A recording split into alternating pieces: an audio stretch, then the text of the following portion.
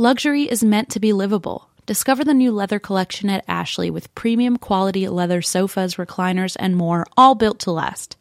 No matter how many spills, scuffs, or pet-related mishaps come its way, the leather collection at Ashley is made with the durability you need for the whole family. Shop the new leather collection at Ashley and find chairs starting at $499.99 and sofas for $599.99. Ashley, for the love of home. Are you the type of person who loves to treat yourself? You know, sometimes you just want to buy yourself a coffee, a fancy coffee. Sometimes you want to get a little extra legroom on the plane, you know what I mean? So if you ever treat yourself to the top options, other places like that, then why are we settling when we're finding a doctor? I know it's easy to fall into that rut, but your health is so important. Enter ZocDoc. ZocDoc is a place where you can find and book tens of thousands of top-tier doctors, all with verified patient reviews. ZocDoc is a free app and website where you can search and compare highly rated in-network doctors near you and instantly book appointments with them online. There's no more waiting awkwardly on hold with a receptionist. You know we hate that. And these doctors all have verified reviews from actual real patients. You can filter specifically for ones who take your insurance, which is so helpful. You can see who's located near you and who's available and who can treat basically any condition you're searching for. Plus, a typical wait time to see a doctor booked on ZocDoc is between just 24 to 72 hours. That's it. You can even score same-day appointments.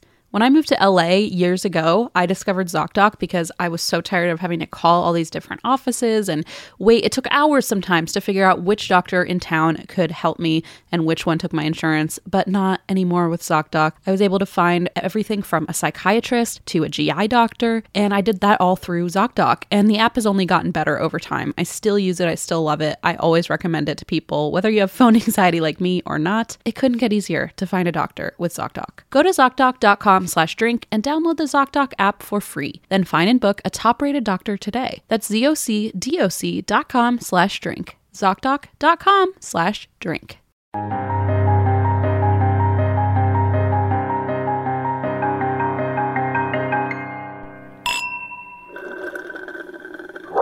Thank you to myself as I drink some high C. Thank you, hands, for passing on the juice box to my mouth. Beautiful hands, for all you do for me, including touch my face, even though I'm not allowed to do that anymore. Even though we super shouldn't do it. Yeah. I guess we're already recording, so this is our intro. Hello, everyone. Where I'm just saying thank you, hands, for bringing the juice box to my lips. Well, thank you, hands, for bringing some booze to my mouth, even though it's only 3:30, but that's okay. I need it. So, listen, how are you? It's 3:30 in whatever the real world used to be, but That's one day true. we should just break all the clocks during quarantine, because what the hell is time? You know? Yeah. The other day you said something to me like, "Oh, well, are you thinking Friday or Saturday or something like that?" And I was like, I literally don't know. I have no concept of either one. So just pick. Isn't today Friday and Saturday? What day is it? Confused. Time is a construct. I know it. Well, yep, that's pretty much it. I was just going to tell you another example. The end. The exact same thing. Well, we have exciting news. Okay. Yes. Our birthdays were coming up and we were like, well, we're Geminis, as everyone has been calling out that meme that says a group of Geminis is called a podcast, which, yeah, I mean, they're not wrong. And we were like, what do we do? Our birthdays are coming up. We want to do something special. And so we've decided to, do you want to announce it, Em? Yes. Also, by the way, I do want to say, I like how we were like, I don't remember days anymore. Yeah, we remember 2 days. Remember this specific day. So obviously our birthday is June 3rd and June 4th, and we don't get to see each other. So we were like, how do we do something together, but with you guys too? So the day after our birthday is June 5th, we are going to be doing our very first live digital show. Yes. It's a benefit show. So all the proceeds are going to go to COVID relief. I believe to the Coalition for the Homeless. National Coalition for the Homeless is the beneficiary of our cool show. And so it's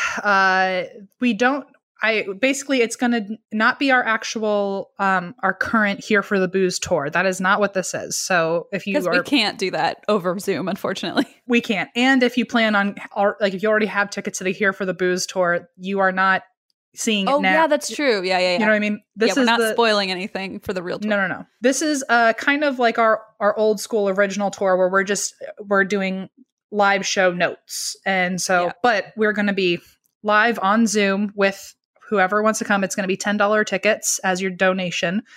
And it's going to be June 5th, 5 Pacific Standard Time, 8 Eastern Standard Time. And oh my gosh, I'm so excited. We don't know how many people we can do yet, right? It's going to be like a certain amount of several hundred. Yeah, we're people. trying to figure out with Zoom how, well, Eva is trying to figure out with Zoom how many people we can fit. And so basically once people start, I guess, buying tickets, we'll figure out kind of where we stand right. as far as like a limit if there is one. But yeah, so we're going to do, it's basically like a live episode and it's a birthday bash. And birthday bash. Yeah, and a I don't know, COVID relief fund benefit. It's a lot of things. A birthday benefit bash. Oh, there it is. Triple B. The triple B. Anyway, it'll be June 5th, and hopefully you can make it. It's a Friday, and it'll be dinner time roughly, at least in America across the board. So yeah, and I'm gonna be drinking. We're gonna be having fun. And I don't think we're going to share it afterward because we want it to just be like a special live show. So if you want to see it, come join us. And I mean, I guess we don't have the ticket link yet, but we'll get that. We'll post that on our socials as soon as we have it.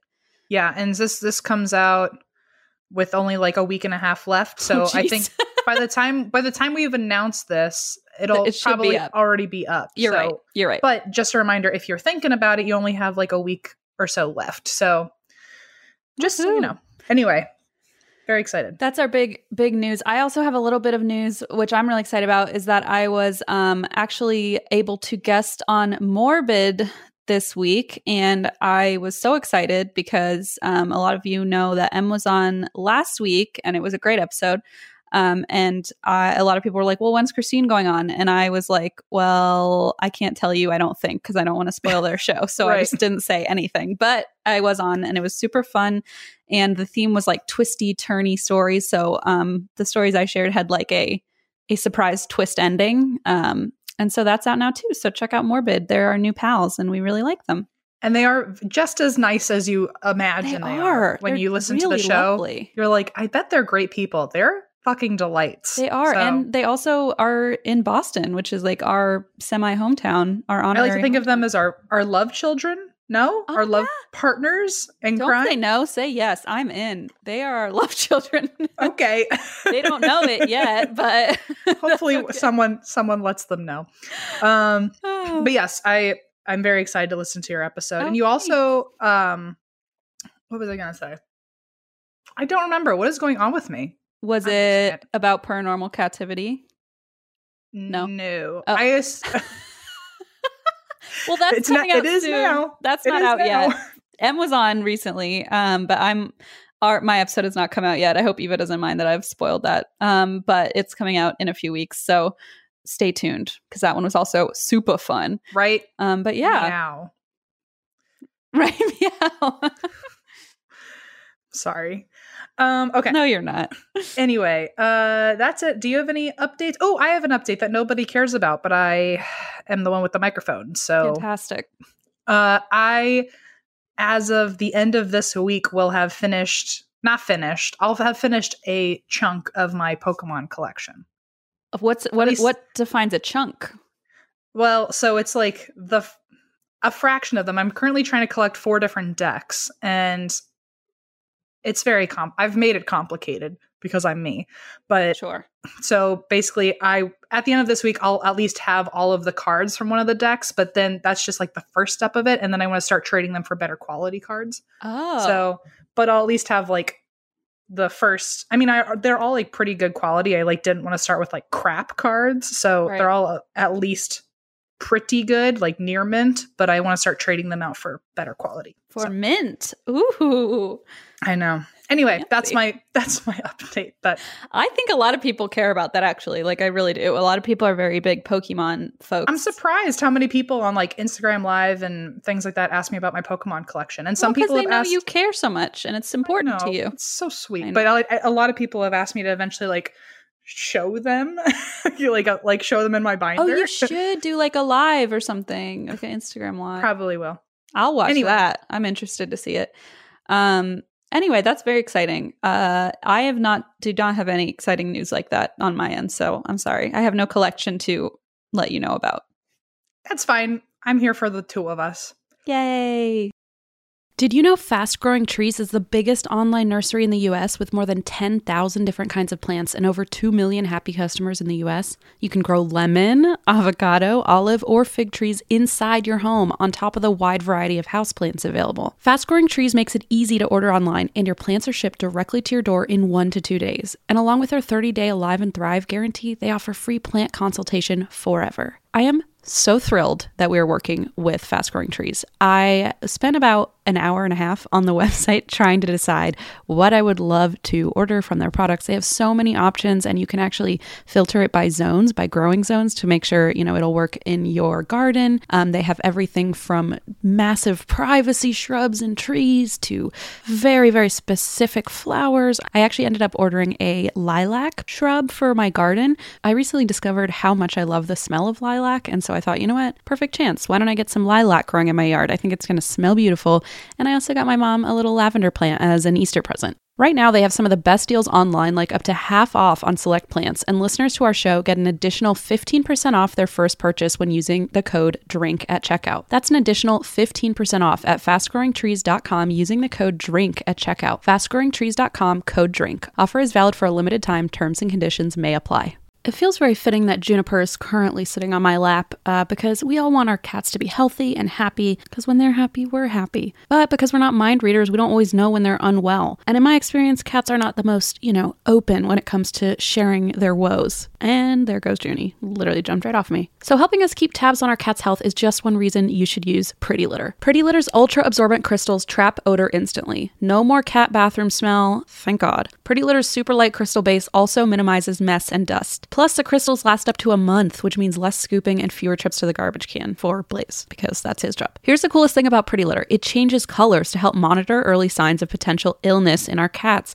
including urinary tract infections and kidney issues, and Pretty Litter ships free right to your door in a small, lightweight bag. Pretty Litter has changed the game. The litter box is right near Leona's room, and so it is very delightful to not have that litter smell all the time when she's taking a nap. Plus, we can rest easy knowing that Juniper and his little kidneys are healthy. Pretty Litter helps keep tabs on my cat's health and keeps odors down. You and your cat are going to love Pretty Litter as much as we do. Go to prettylitter.com/ATWWD and use code ATWWD to save 20% on your first order. That's prettylitter.com/ATWWD, code ATWWD to save 20%. prettylitter.com/ATWWD, code ATWWD. Terms and conditions apply. See site for details. So my story, just jumping into it, last week was Harry Price, the original Ghost Hunter. Yes. And I told you guys, so this is actually kind of, I think, my first 3-parter.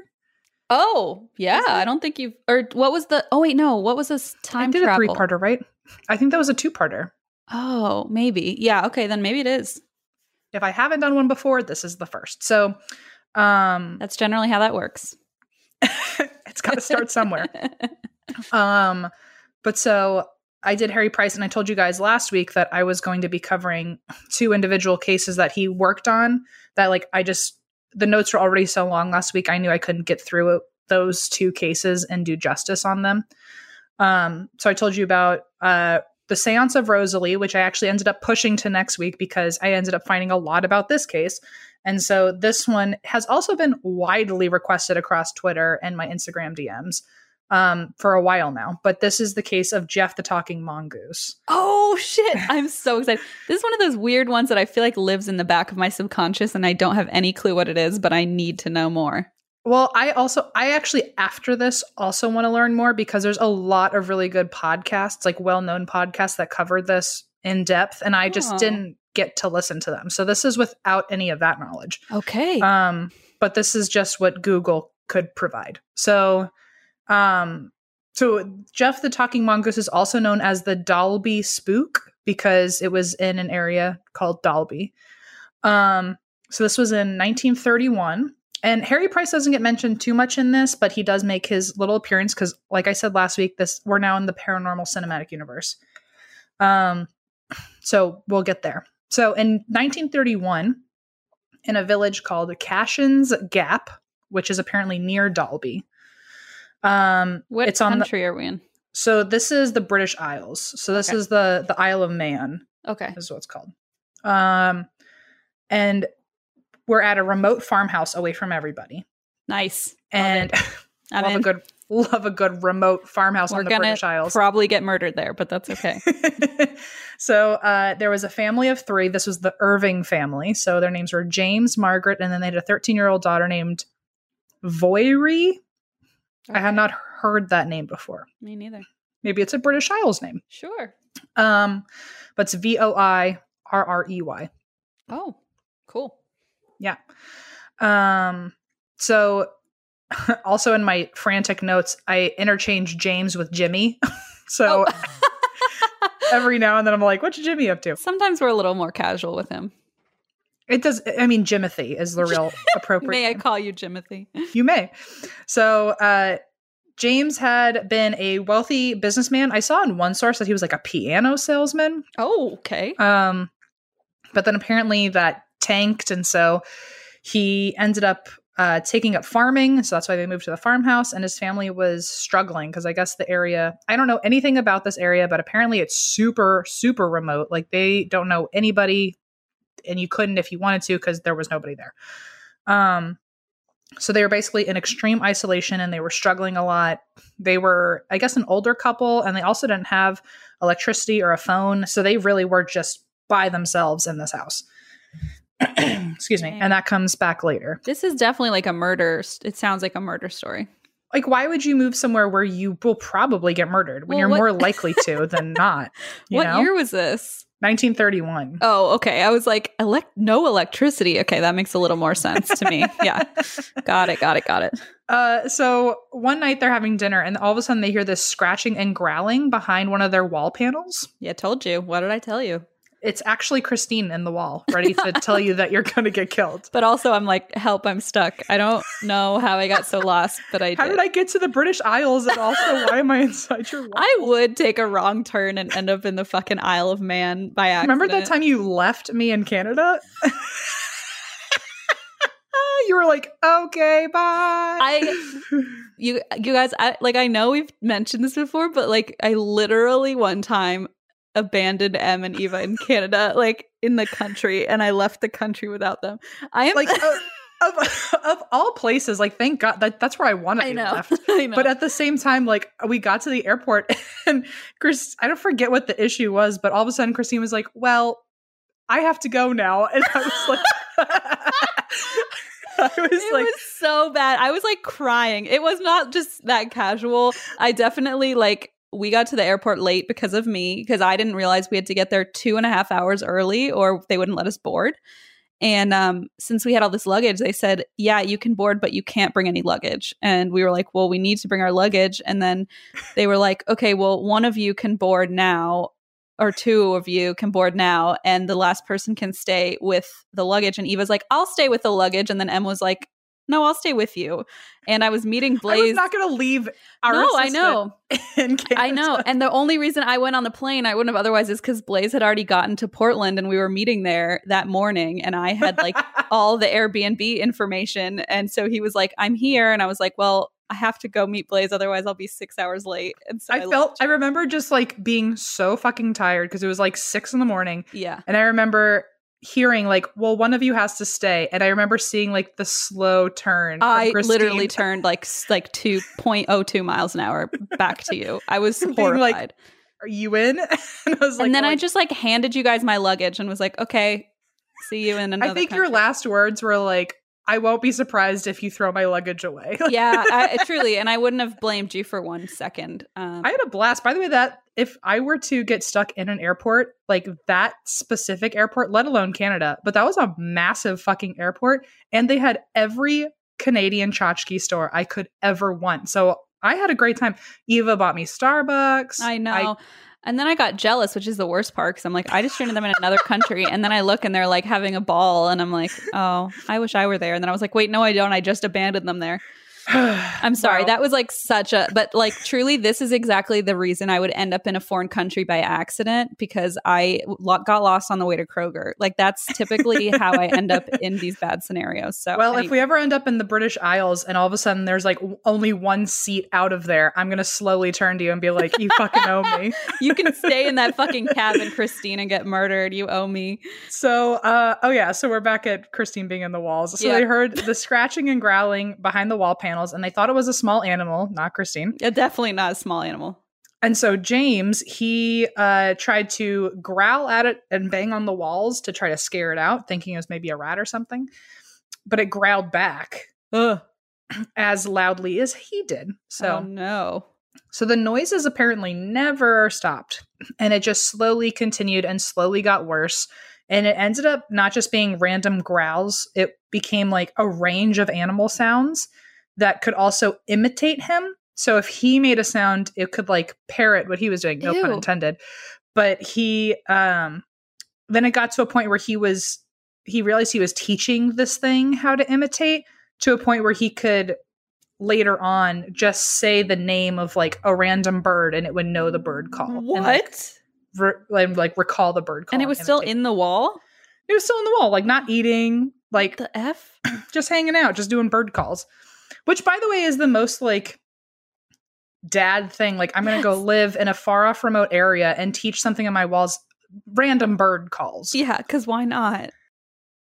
Explore new possibilities, pleasure zones, and find your vibe at funlove.com. Funlove.com is a leading online retailer of sensual health and wellness products, offering a wide array of premier brands of toys, lingerie, and accessories. I know I've talked about it before, but we received the most lovely gift basket from Funlove. First of all, I didn't know what it was at first, and then when I pulled out a vibrator, I thought, oh boy, this is not your everyday fruit basket.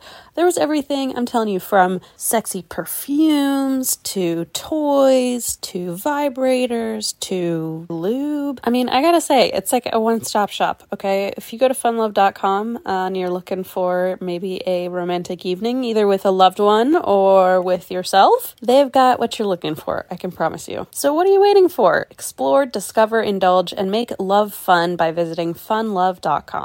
And if you live in Arizona or Colorado, check out one of their 18 store locations. Hey, maybe I'll stop by when I'm in town. And for a limited time, you can save 30% off your first order when you use the code DRINK at funlove.com. Head to funlove.com today and use code DRINK at checkout to save 30% off your first order. Visit funlove.com today.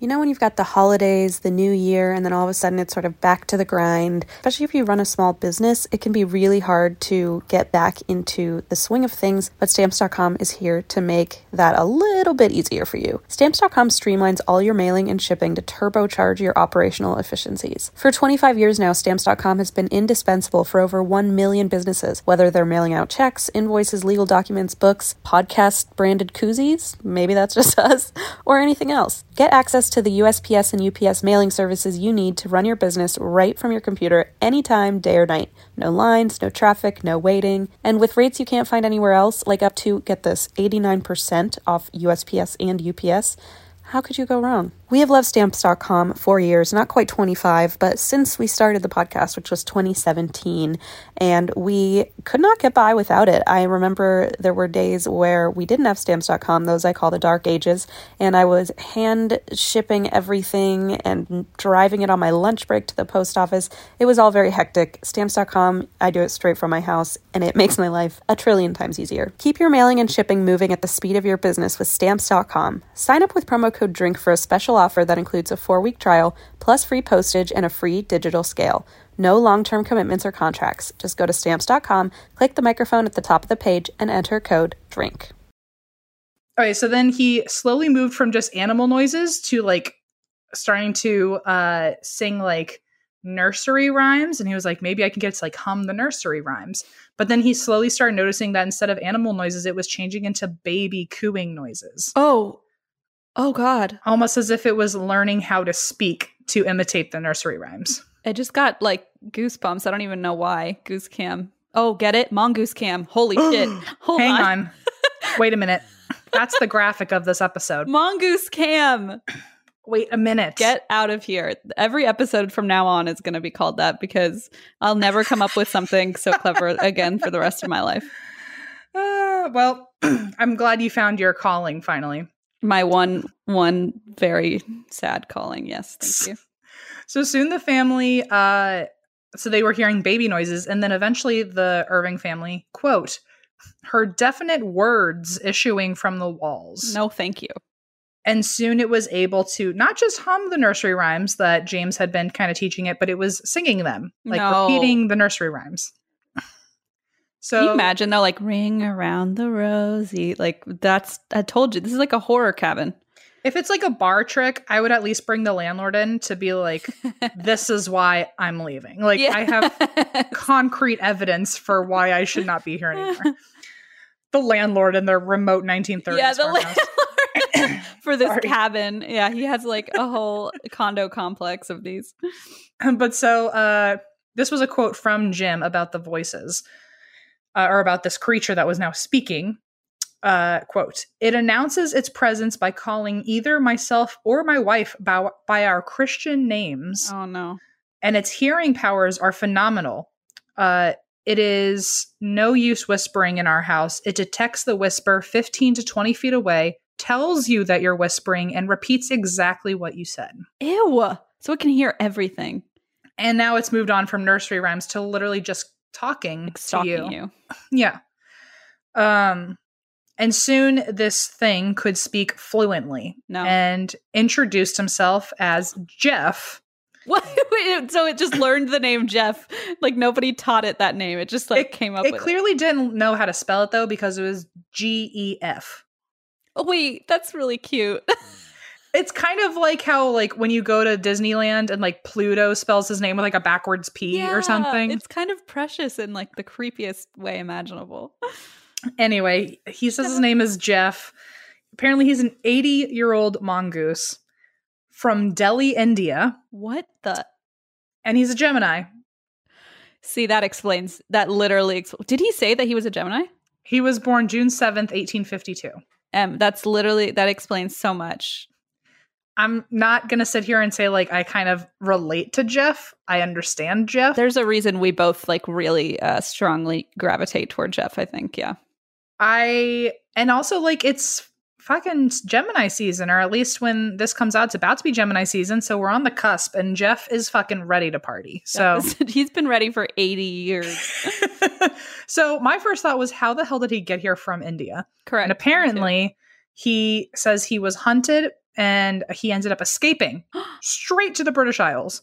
That's how I got there too. I got lost on the way to Kroger, but similar story. Which, by the way, like isn't the mainland. So like just went took a little dip. It's like he just did a little paddle in the pool and ended up there.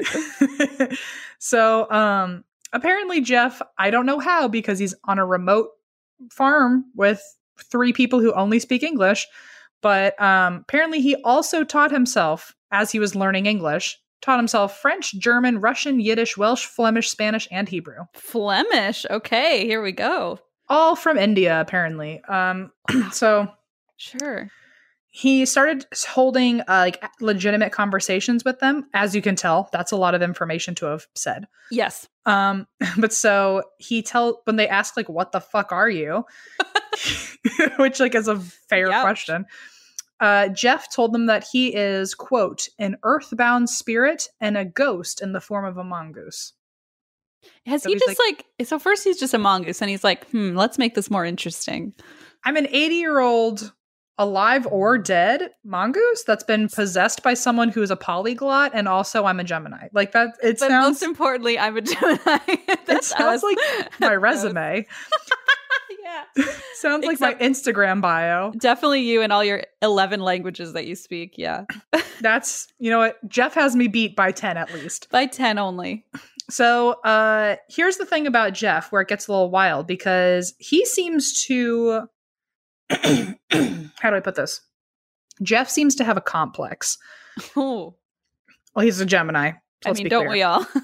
But so he has very wild mood swings. Uh-oh. So he has two very different moods. One is very fun and one is very not fun. Oh, no.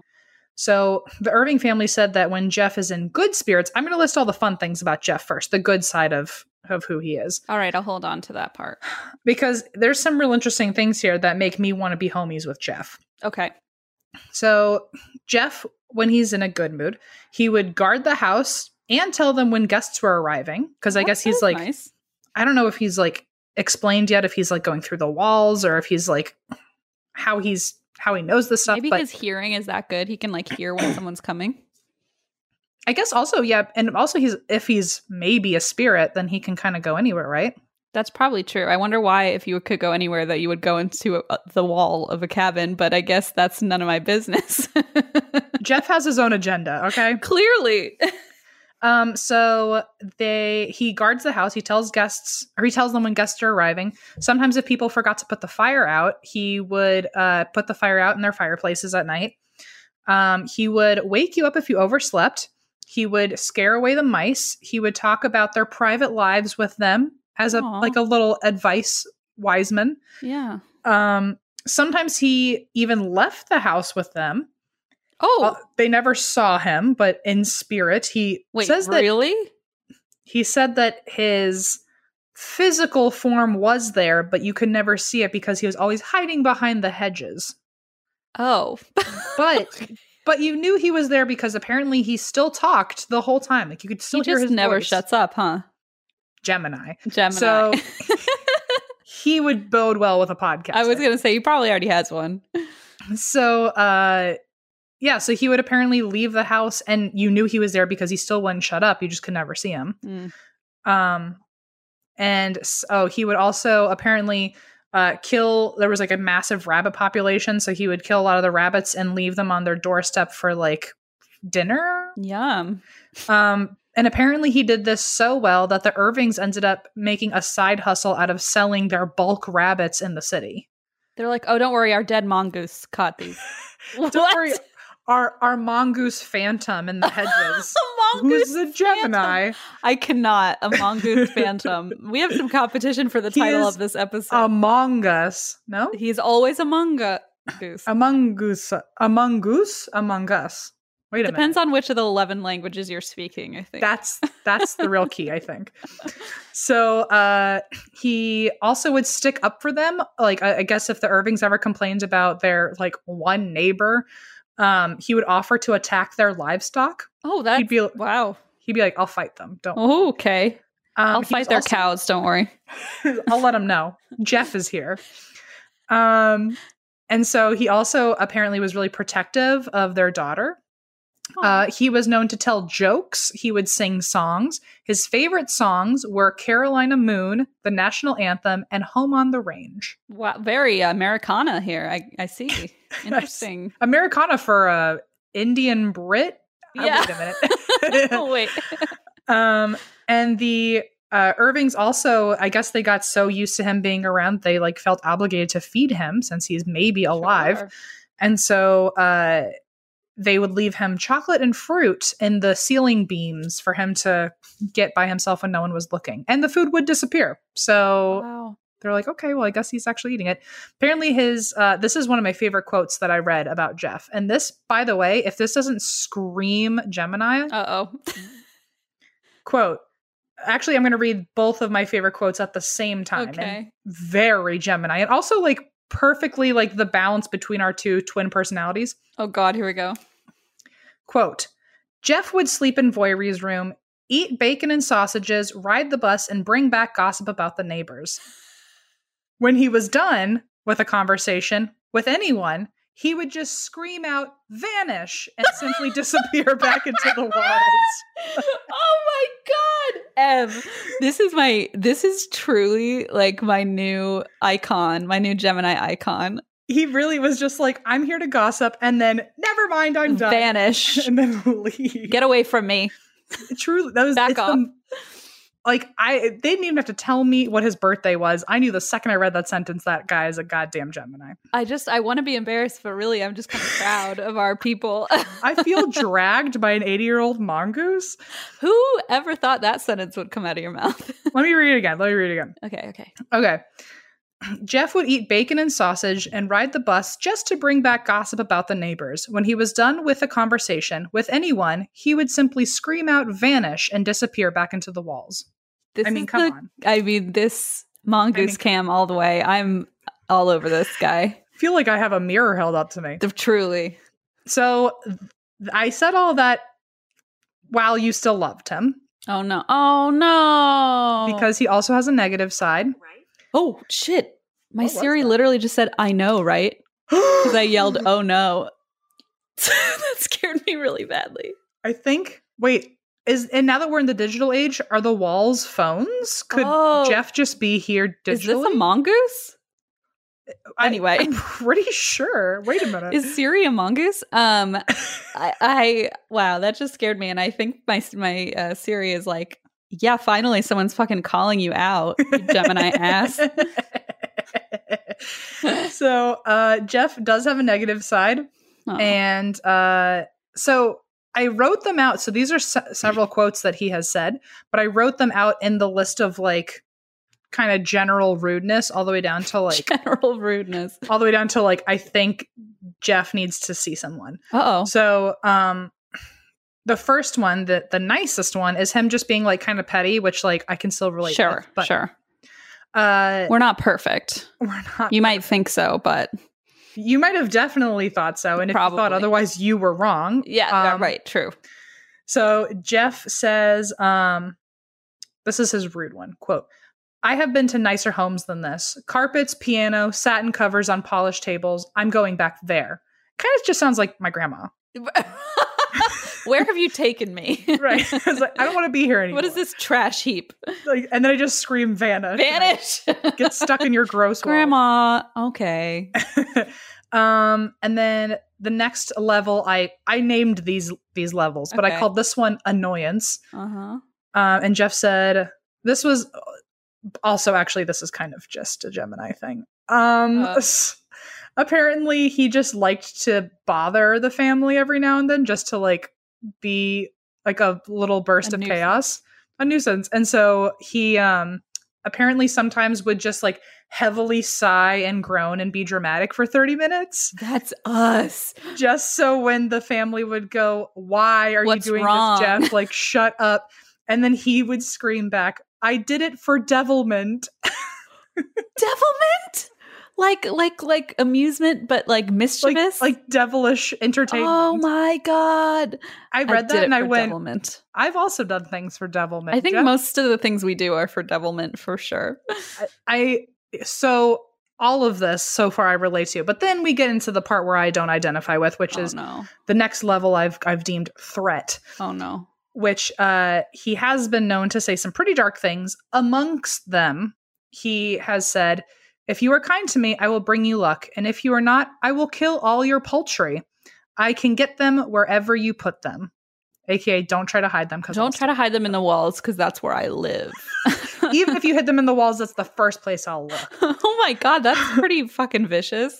Then we move on to the category I've deemed scary. Uh-oh. Where Jeff has said, quote, I am the ghost in the form of a weasel, and I shall haunt you. You don't know what damage or harm I could do if I were roused. I could kill you all, but I won't.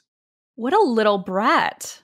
Also kind of a Gemini thing to say, but it is a little bit. I'll kill you all if you annoy me any further. So like, I'm going to piss you off and leave, but if you do it back, you better watch your chicken because I know where I can put it. Oh my God. Okay, and then this is the actual like really fucked up one where I got goose cam. So I know we're joking a lot for all the Geminis out there who are like gonna email me saying that I'm identifying this with an actual complex. I'm not. Geminis just happen to be a little crazy sometimes, but this is drinks their juice box. But this is actually like the bananagrams version. Okay. So Jeff, apparently this is all several sentences separated up. So these were from different conversations, but I just kind of put them together just to get through this little section. So Jeff has said the following: I'll split the atom. I'm the fifth dimension. I am the eighth wonder of the world. I am a freak. I have hands and I have feet, and if you saw me, you'd faint. You'd be petrified, mummified, turned into stone, or a pillar of salt. Oh, Jesus. So like that's where like the full-blown unstableness of this kicks Yeah, this is a little creepy. that if I heard an 80-year-old mongoose in my walls say anything in English, let alone those things, I would be like, exterminator or I walk. I think if I saw an 80-year-old mongoose, period, I would call an exterminator and be like, help me, please. I don't even care if it speaks English. And then all of a I'm sudden it scared. starts like singing like Russian hymns or something. Oh my God. Wait, what? I'm sorry. Just to clarify, did they ever see it? Because he just said but it said he comes out and talks to you and then disappears back into the wall, but you can't actually see him. He's always hiding.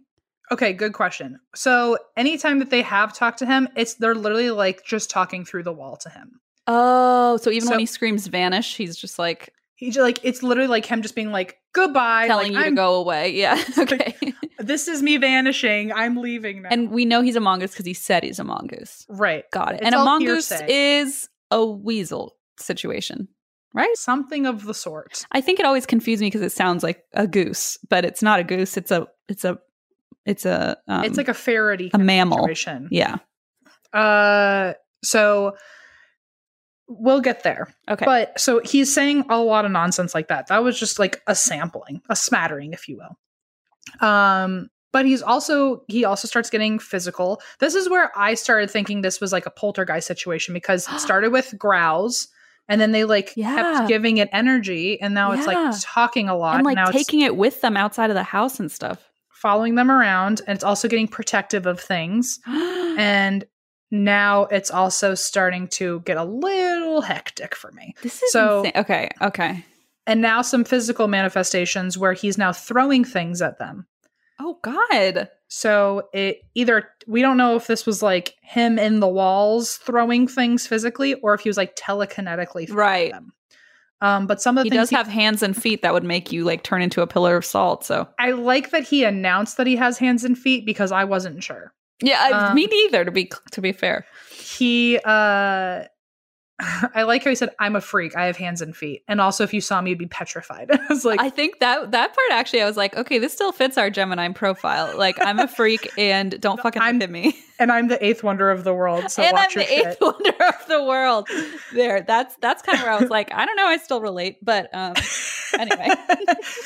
So apparently, he started throwing some things, including jars, rocks, stones, sand, and apparently there was one case of furniture being thrown at them. Oh, geez. This is poltergeisty. He was throwing it at them, but he was also throwing things at the windows from the outside of the house. Oh. So, like, at night, all of a sudden, like, rocks would be hitting their windows. That's scary. But nobody would be outside. So there were also rare occasions when he started getting, or at least having so much energy that he was able to try to barge into people's rooms by breaking down their doors. Oh, great. So there were some times where they actually had tried to barricade themselves all in one room. Oh my God.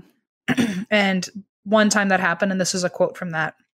Soon we saw the top of the door bulging in as though some terrific force were thrusting against it, but the door held. Then Jeff's voice said, "I'm coming in," and a few seconds later, a heavy pot of ointment kept in the room crashed on its own against the bed frame. Oh, God. So now he's like telepathically moving things in rooms he can't get into. Okay. Also, remember I told you he was protective of the daughter. Now it sounds like he's fixated on the daughter because now he's obviously getting a little aggressive, and Voiri, the daughter, began getting nervous to be alone, obviously, and so the parents moved her bed into their room, and he started screaming, "I'll follow her wherever you move her." Just like those chickens. Just like those fucking... I follow chickens too, so I know where he's coming from. That's at scary. the grocery store. That's so scary. What's interesting about this is different articles said different things. Some said that he started out really nice, but then he started getting darker. Some said that it was always interchangeable and you never knew which version of Jeff you were going to get. And some said he actually started out really dark and then they eventually like kind of came to a truce and he was very nice after the fact. Oh, okay. And I think that's what happened. I think he was originally... I think it was probably always interchangeable, but they still kind of like loved his gossip or something. And so, yeah, like it's worth it for now. Yeah, because they never, in this whole story, they never asked for help from anyone to get rid of this thing. And they never even thought about moving. I think it was just like they kind of lived with like a shitty roommate. Wow. I think that's We've how they all saw been it. there. And probably we were that shitty roommate since we're kind of We definitely were trying to break down their doors for sure. throw ointment everywhere. So even when he was in a good mood, he was like Jeff himself seemed unsure of his own abilities. So that's where like the real skepticism really kicks in. Well, the real skepticism kicks in. This is a fucking talking mongoose. But like if it were real to others, and like if we were really believing this as fact, even Jeff's story never really stayed straight. So sometimes he seemed more like a ghost or a poltergeist. Sometimes he seemed more like a cryptid. Sometimes he was neither, and he was like just this weird mystical creature. And he himself would just call himself an extra, extra clever mongoose. Wow, Like, of course he would. So extra clever that I now have vocal cords and can speak English. And Flemish too. And also make things move when I'm not there. What the fuck? So Margaret, the wife, at one point even like shouted at Jeff and was like, hey, my husband's not home yet. Where is he? And Jeff said, I don't know. I have not got my magic phones on. What? What? Okay. But then, so like in times like that, it sounds like he's like this mystical sprite of sorts. Right. But then there's other times where they would ask him questions specifically about death because he was a ghost, he said. And they would ask him questions about death and he would have answers for that. So like they said, oh, what is death? And he said, oh, it's simply a changeover. So like okay. he seemed a changeover into a talking mongoose, I guess. Into a mongoose. But so I guess the story starts getting more twisted in that like we don't really know, is he a ghost or is he a cryptid or is he like some sort of there was one story that suggested he was somehow part of witchcraft.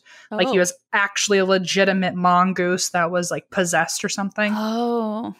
Kind of like Binks from Right, Focus like Focus. hexed. Yeah. Yeah. So eventually they also began to see Jeff. This is to answer your question earlier. Oh. They started to see him in glimpses, very quick glimpses.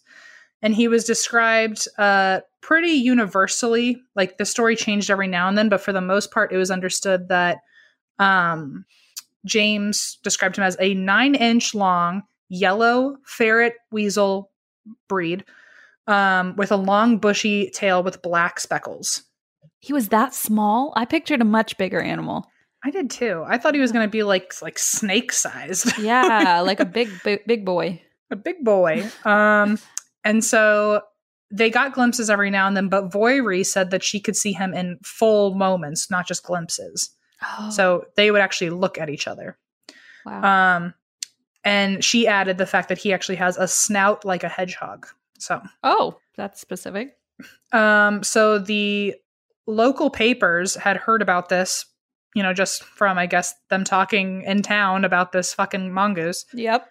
And so the local papers ran articles about the Dalby spook and this led Jeff's story spreading to the mainland. And at that point, it kind of became this like wild sensation of like a potentially talking possessed mongoose in someone's house. And so several news outlets picked it up, and that led to a bunch of, remember, this is right around spiritualism's resurgence. And so a lot of paranormal investigators and spiritualists and skeptics all wanted to come to the house to investigate Jeff, one of them being Harry Price. So some reporters actually swear that they also saw glimpses of Jeff and that they got pictures, but it really just looked like a really blurry squirrel. Like they didn't actually think it was him. And some also swear that they heard Jeff's voice. One of them even said that Jeff gave this guy betting tips for one of the races coming up. Oh, wow. That's so apparently nice. He's also a gambler. I guess so. So one thing that people actually did, well, I guess this is like one of the running theories, but they figured that there might be mongooses in the area because back in 1912, a farmer supposedly introduced mongooses to the area to get rid of the rabbit population. Oh, interesting. So that could be, he could be like the last mongoose around since 1912. Right. But so Harry Price, he knew about this. And also, I guess James had been writing him really constantly saying, you need to check out my house. My mongoose. And so I guess Harry Price was he was clearly busy. If you listen to my last episode, he had a lot of stuff going on.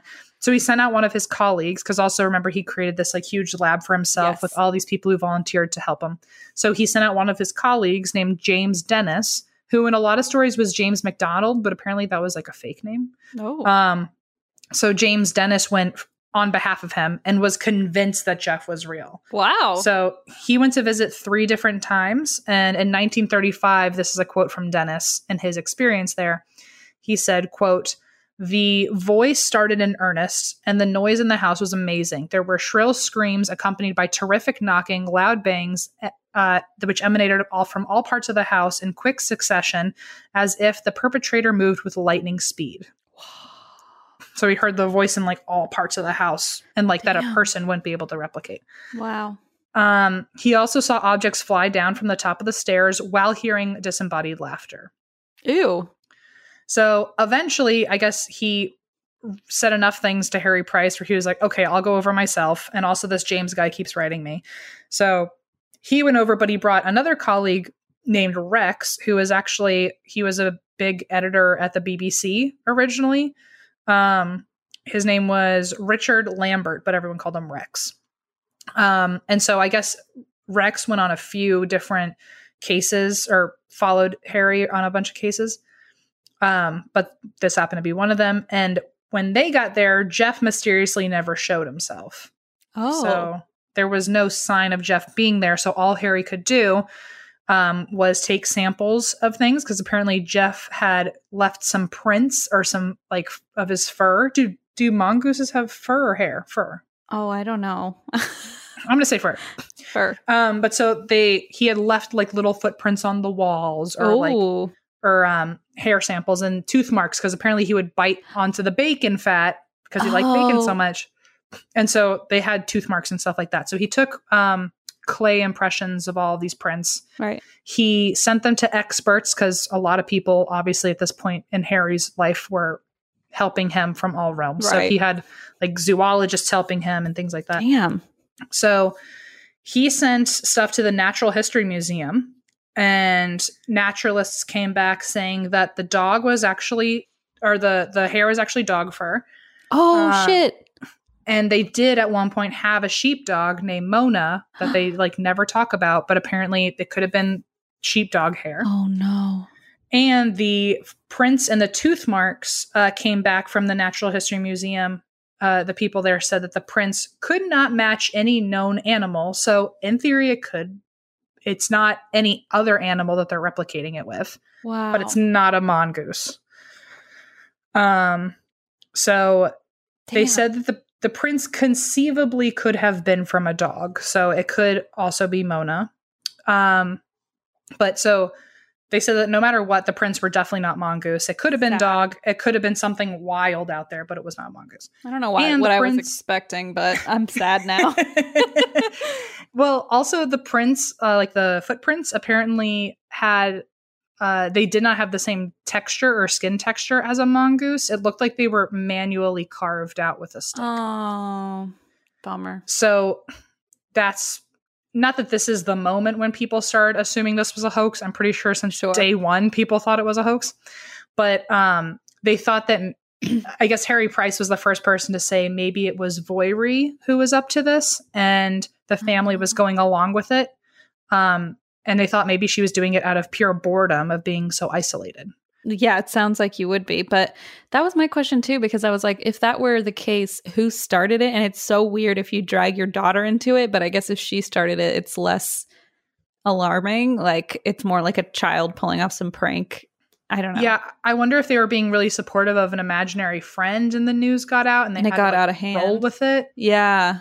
But even then, it's like at some point as the parent, like you kind of like not like you'd have your child scared to sleep in her room by herself because of like, an imaginary friend. Right. You know? And like threatening to like murder other people's livestock and stuff. That's like extreme for a child's imaginary friend, I think. Right. But so Voiry, yes, they assumed that she'd probably just lonely. And Rex, his assistant, even quoted saying, Voiry's very lonely and has only her parents for company, and they're much older. There's no young people around. We wanted to talk to Voiry ourselves, but she is close and very reserved. So I guess him and Harry Price had this thought of like, let's get her away from the house so we can hopefully talk to her away from her parents. Right. Because at this point they were like, is she the one that's causing this and her family's playing along, or is her family doing something and she's forced to play along? That would suck. That would be worse, I think.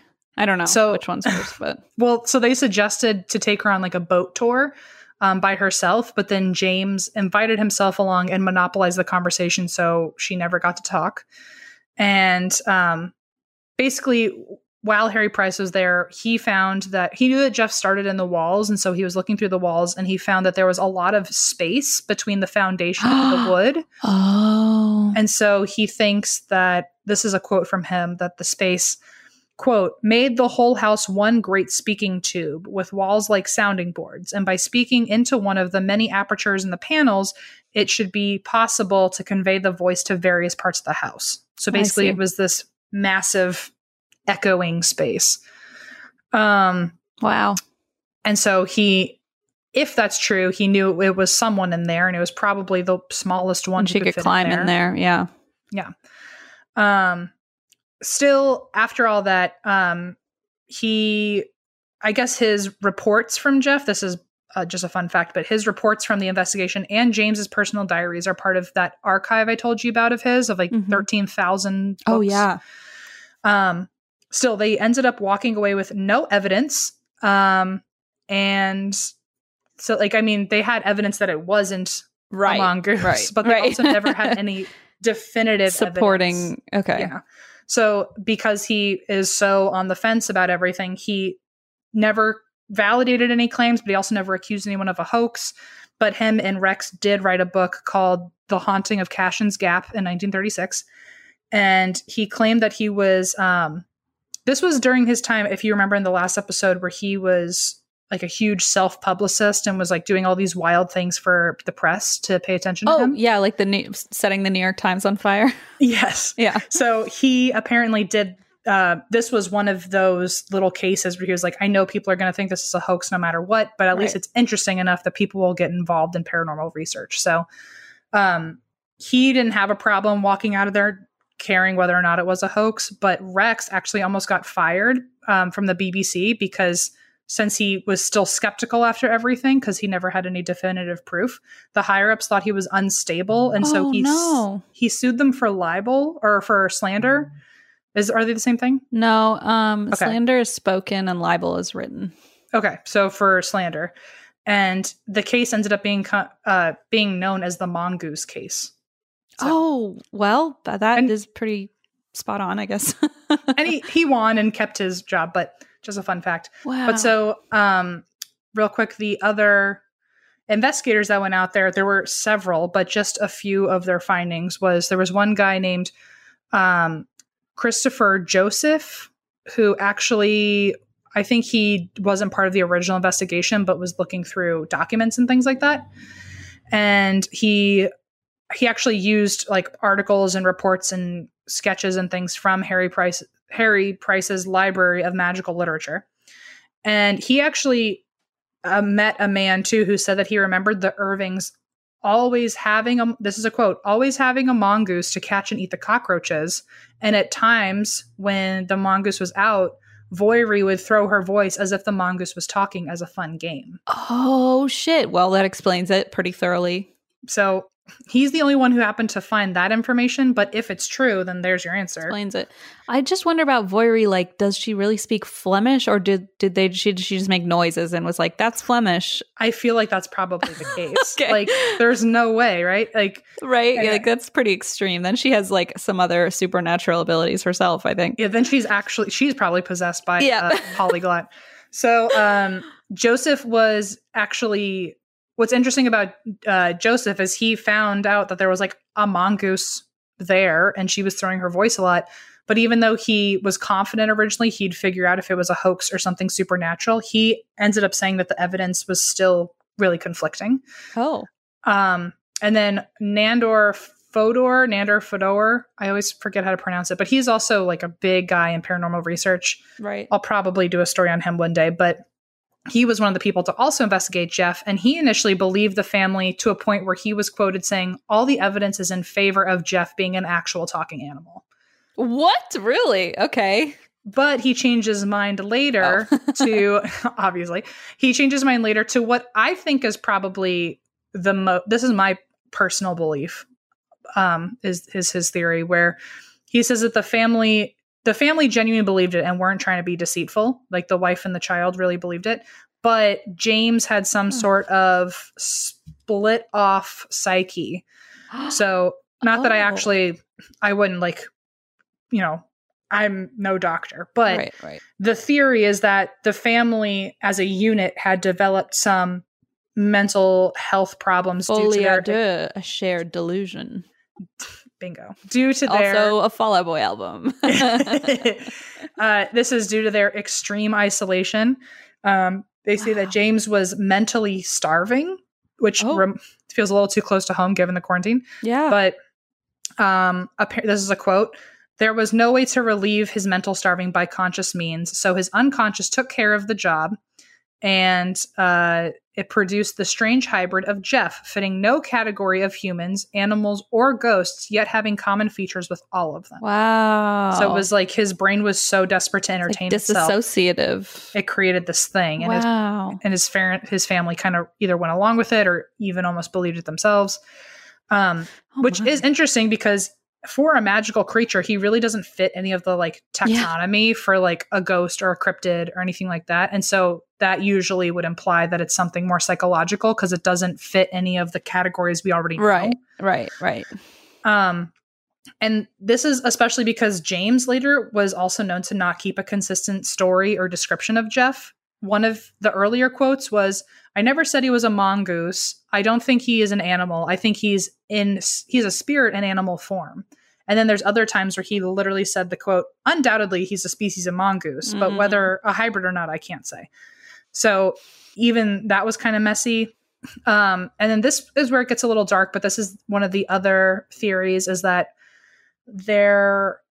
so just like how Jeff was super protective of Voiri,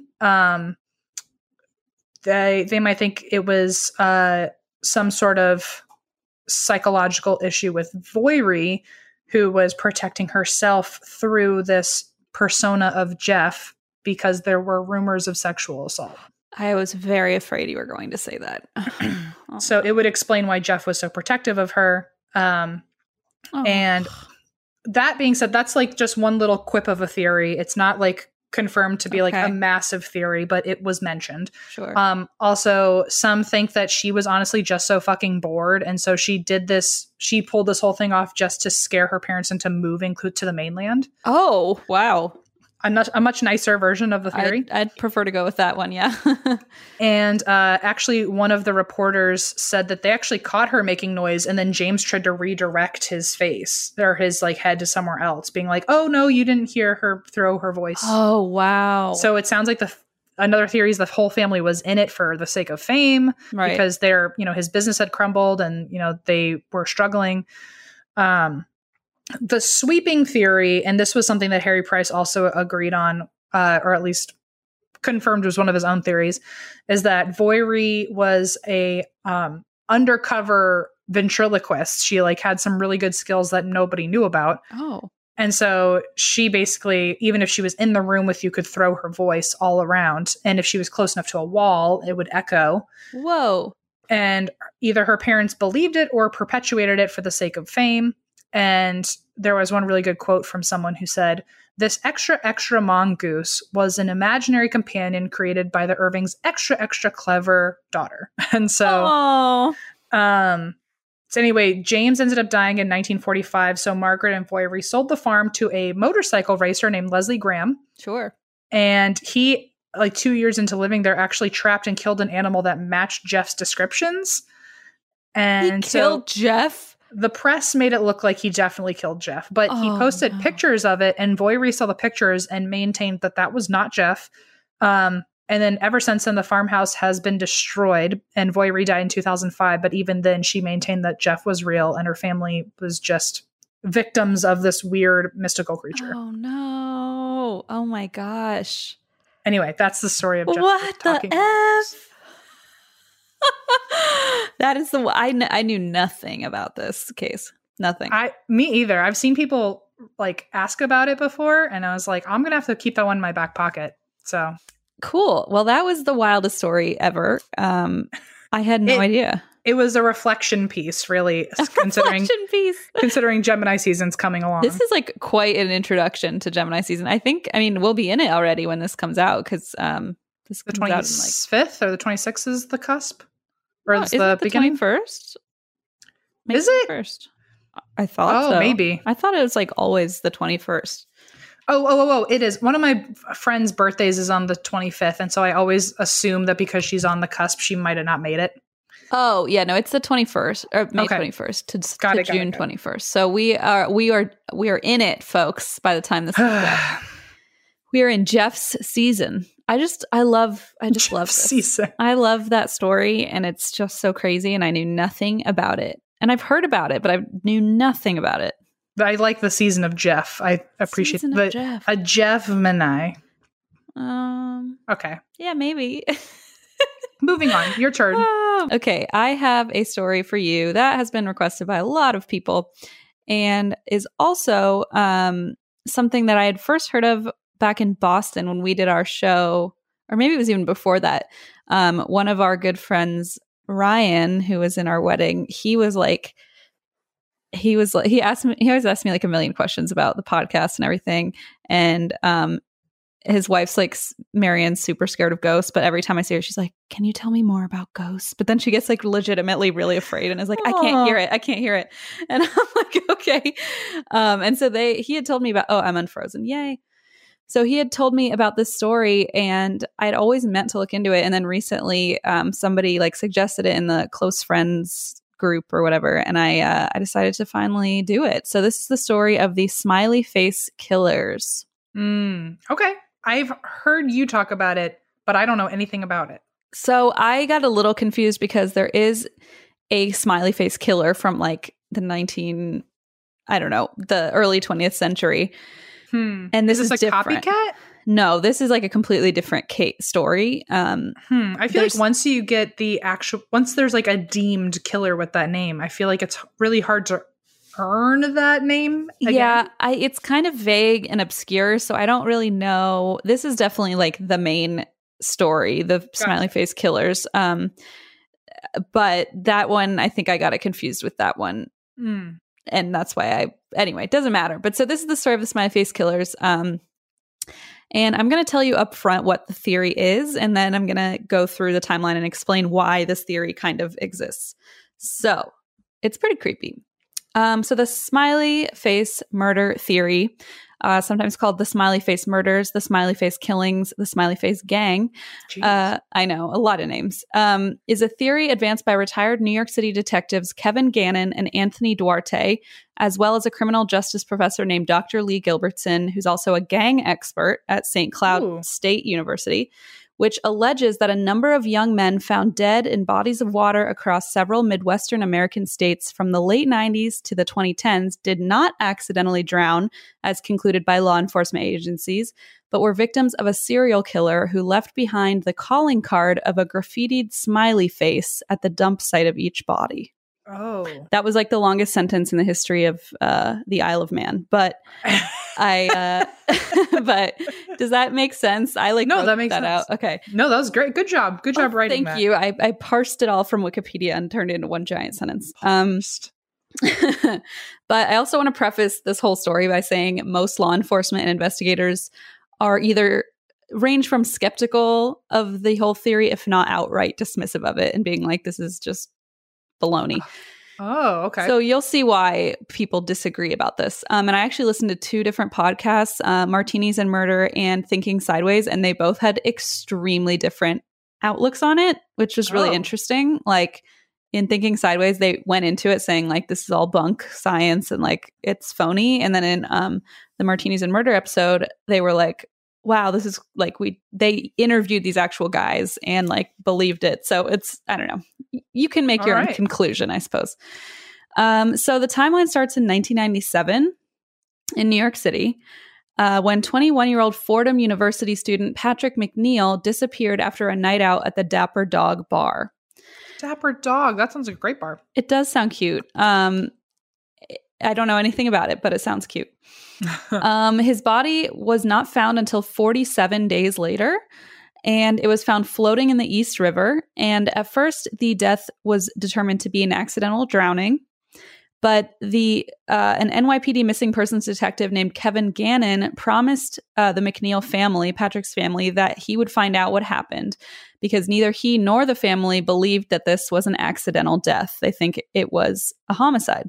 And interestingly enough, this actually would later prove correct, and it was determined that he was murdered, and the case is still unsolved and open. So this is like still, and this is from 97.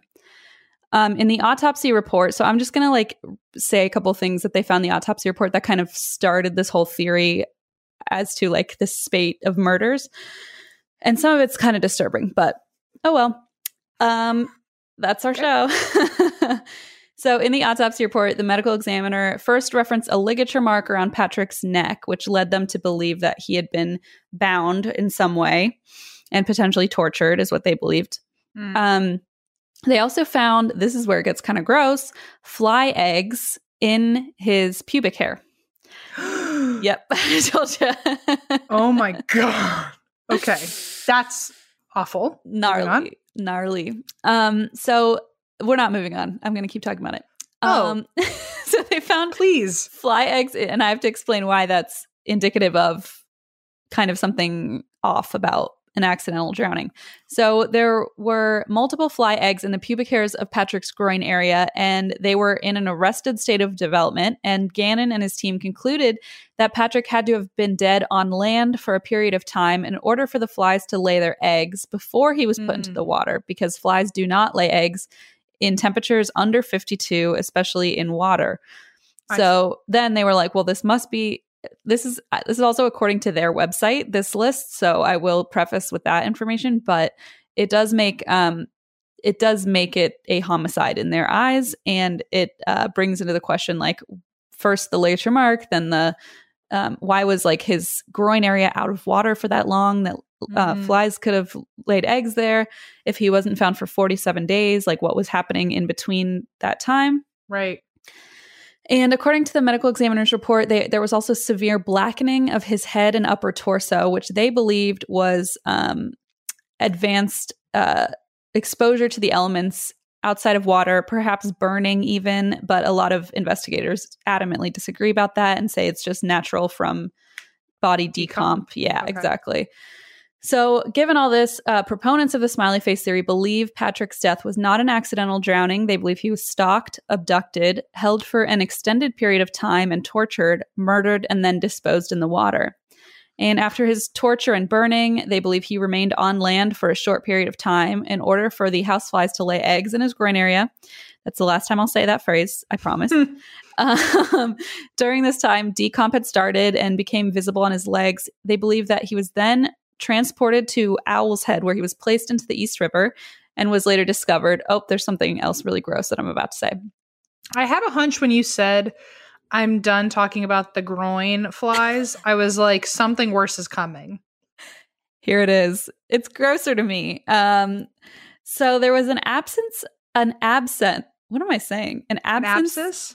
No, it was absent. So an absence. I don't know why suddenly that word means nothing to me. There was an absence of skin slippage on his feet, which is a thing that happens like in water. Your skin will like slide. It's so gross. It will what? Mine doesn't do that. No, when you're dead. Oh. I sure hope not. I was like, am I the weird one here? Okay, no, there's like skin slippage. If your body's found in the water, like your skin will be kind of detached, I believe, from your body. And so there was a lack of that apparently on his feet and legs. So it couldn't have been in the water for very long. That's what they propose. Exactly. So skin slippage, I'm pretty sure is the last super gross word I'm going to say. Yeah, this one's just, I don't know. Yuck. So that was in 97. Then between 97 and 98, 3 more young men went missing in Manhattan, and they were eventually recovered all in the East and Hudson rivers, and they were all dead. And Gannon and his partner, Anthony Duarte, at this point believe they're seeing a pattern in these deaths.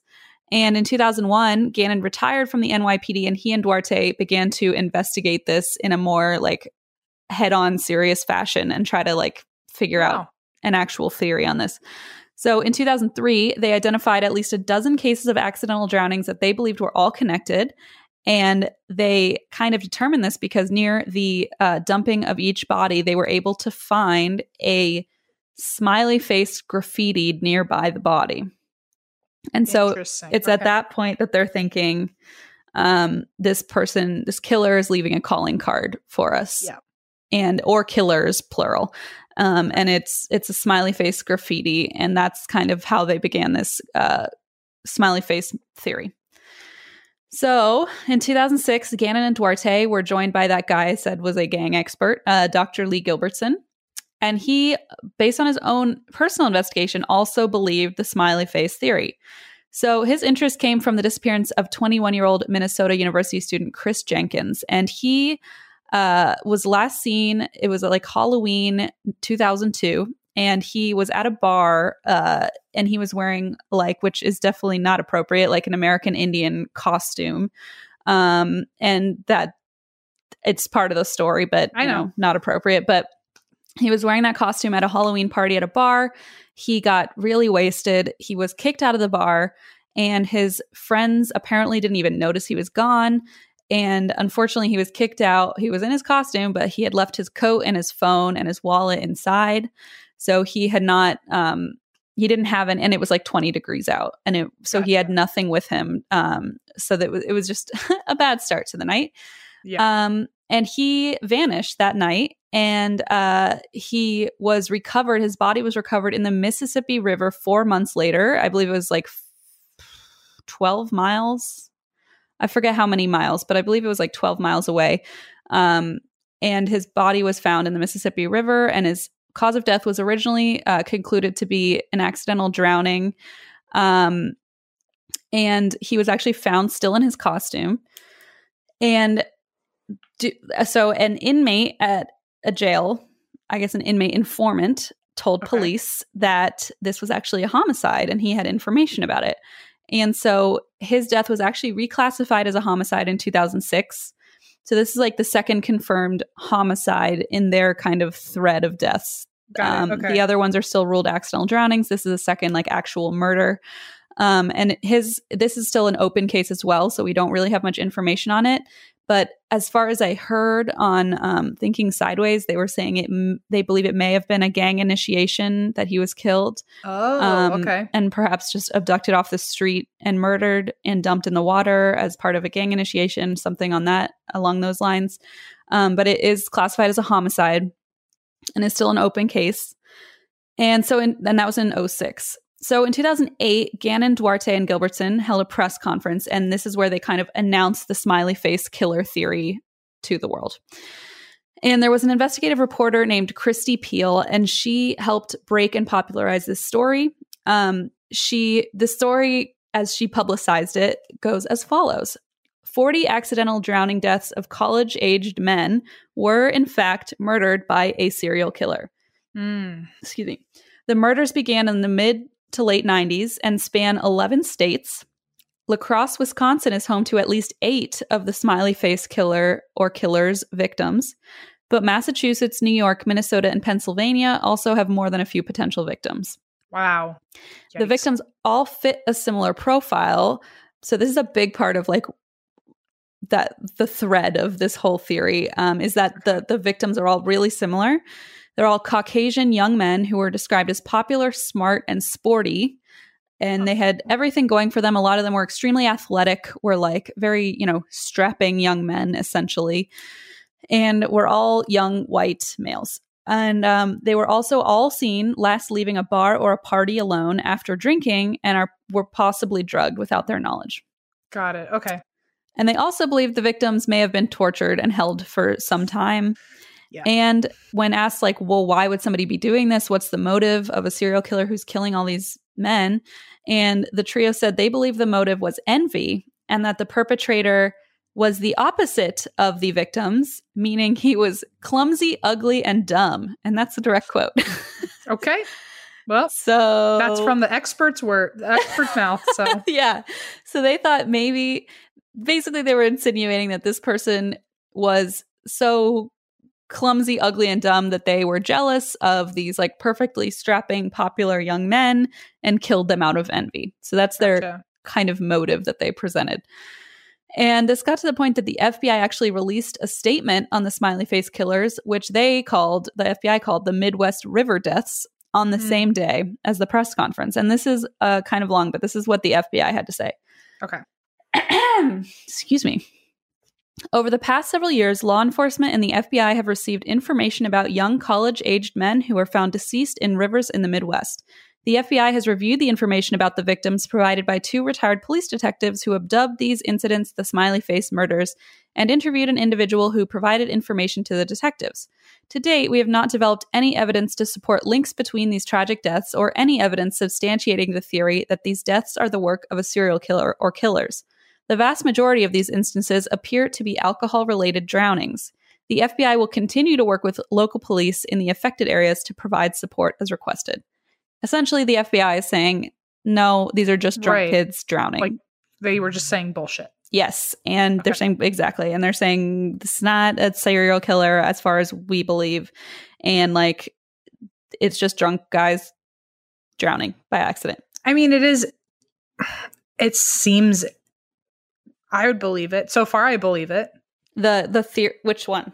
The theory that it's not bullshit, that there's like a string of 40 people, all with similar looks and reputations across 11 states or whatever, all being killed in pretty much the same way with a calling card. It sounds legitimate. It sounds like really sketchy that this would all be happening. I will say there are definitely a lot of red flags to me about the theory. I mean, I'll get into those, but like, for example, a lot of them happen like the same day or the same week. And you think like, not a lot, I believe only one of them happened like on the same day. And you think like, well, then that would mean there's like a whole operation of these people. Right. Then it'd have to be multiple people in on this. And they said that's possible as part of their theory, but also, you know, that would be multiple decades of this going on without anybody slipping or saying a word. Yeah. The only way the only way that I still think it's possible, but the only way I think it's possible is if it is like a gang initiation or like people of like a reason for multiple people. Like an organizational type thing. Yeah.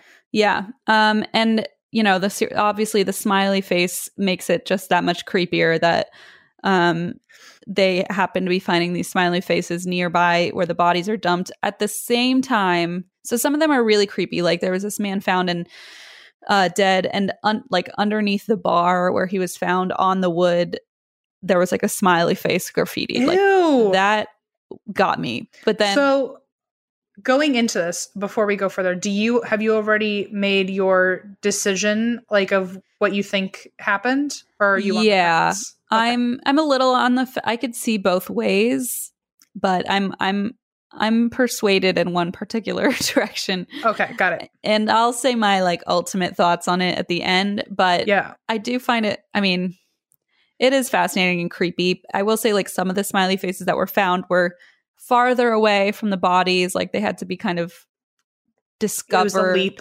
Yeah, a leap, exactly. That's like the perfect word. Some of it seems a little bit like a stretch. And like, you know, it's creepy that there were smiley face graffitis, but I would imagine, I don't know much about graffiti. I imagine a smiley face is probably a pretty common one if you're testing out a spray can or spray paint can. I don't know that, but you know, I don't think it's like the most specific. It's fair. It's a fair argument that like pretty much anywhere you go, I'm sure there's a smiley face. So that like, was my thought. Yeah. So if there's a death, well, now I understand. You know, and like confirmation bias, like you're like, oh, a smiley face, but it's like, there's probably a lot of those out there that you don't notice on a regular basis. Like if someone died on my apartment floor right now, like they'd be right next to the 10 smiley faces I drew on a piece of paper today, Exactly. you know? Yeah. And that would definitely not be a murder. That would be an accidental drowning for sure in your house. So, question then. Have you, by the end of this, will you tell us your verdict on Jeff? Because you also didn't give an answer on that one. And they are both potentially just urban legends. That's a good point. That's a good point, because this is considered by some people an urban legend. By some, they consider it like a real crime theory. Some people think it's an urban legend. So, yes, I will. We'll give our full reports of both stories at the end. Good idea. Okay. So at this point, Gannon, Duarte, Gilbertson, and now Peel, this Christy Peel, who's the investigative reporter, they continue to investigate accidental drowning deaths, and they start enlisting the families of the victims. So Gannon and Duarte make media appearances, including interviews on Fox News with Geraldo Rivera, and they now believe a gang of killers are responsible and are working in cooperation with each other because there are so many deaths that span so much space that it would have to be multiple people.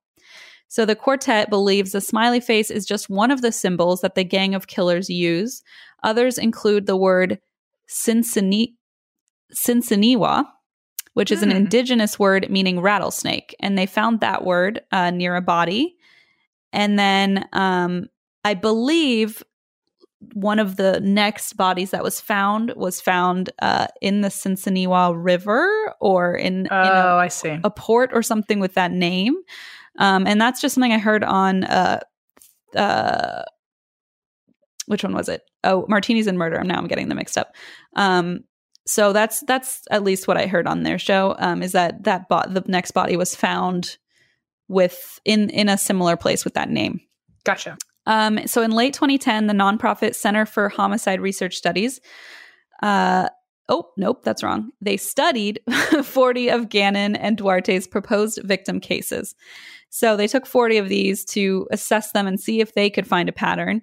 And the CHR, as they're called, released a report that was critical of this theory, of the smiley face killer theory, and they called it Drowning the Smiley Face Murder Theory, which I guess someone was trying to be clever and perhaps maybe was a little insensitive, I think. But because they drowned, either whether it was a murder or not. But okay. Right.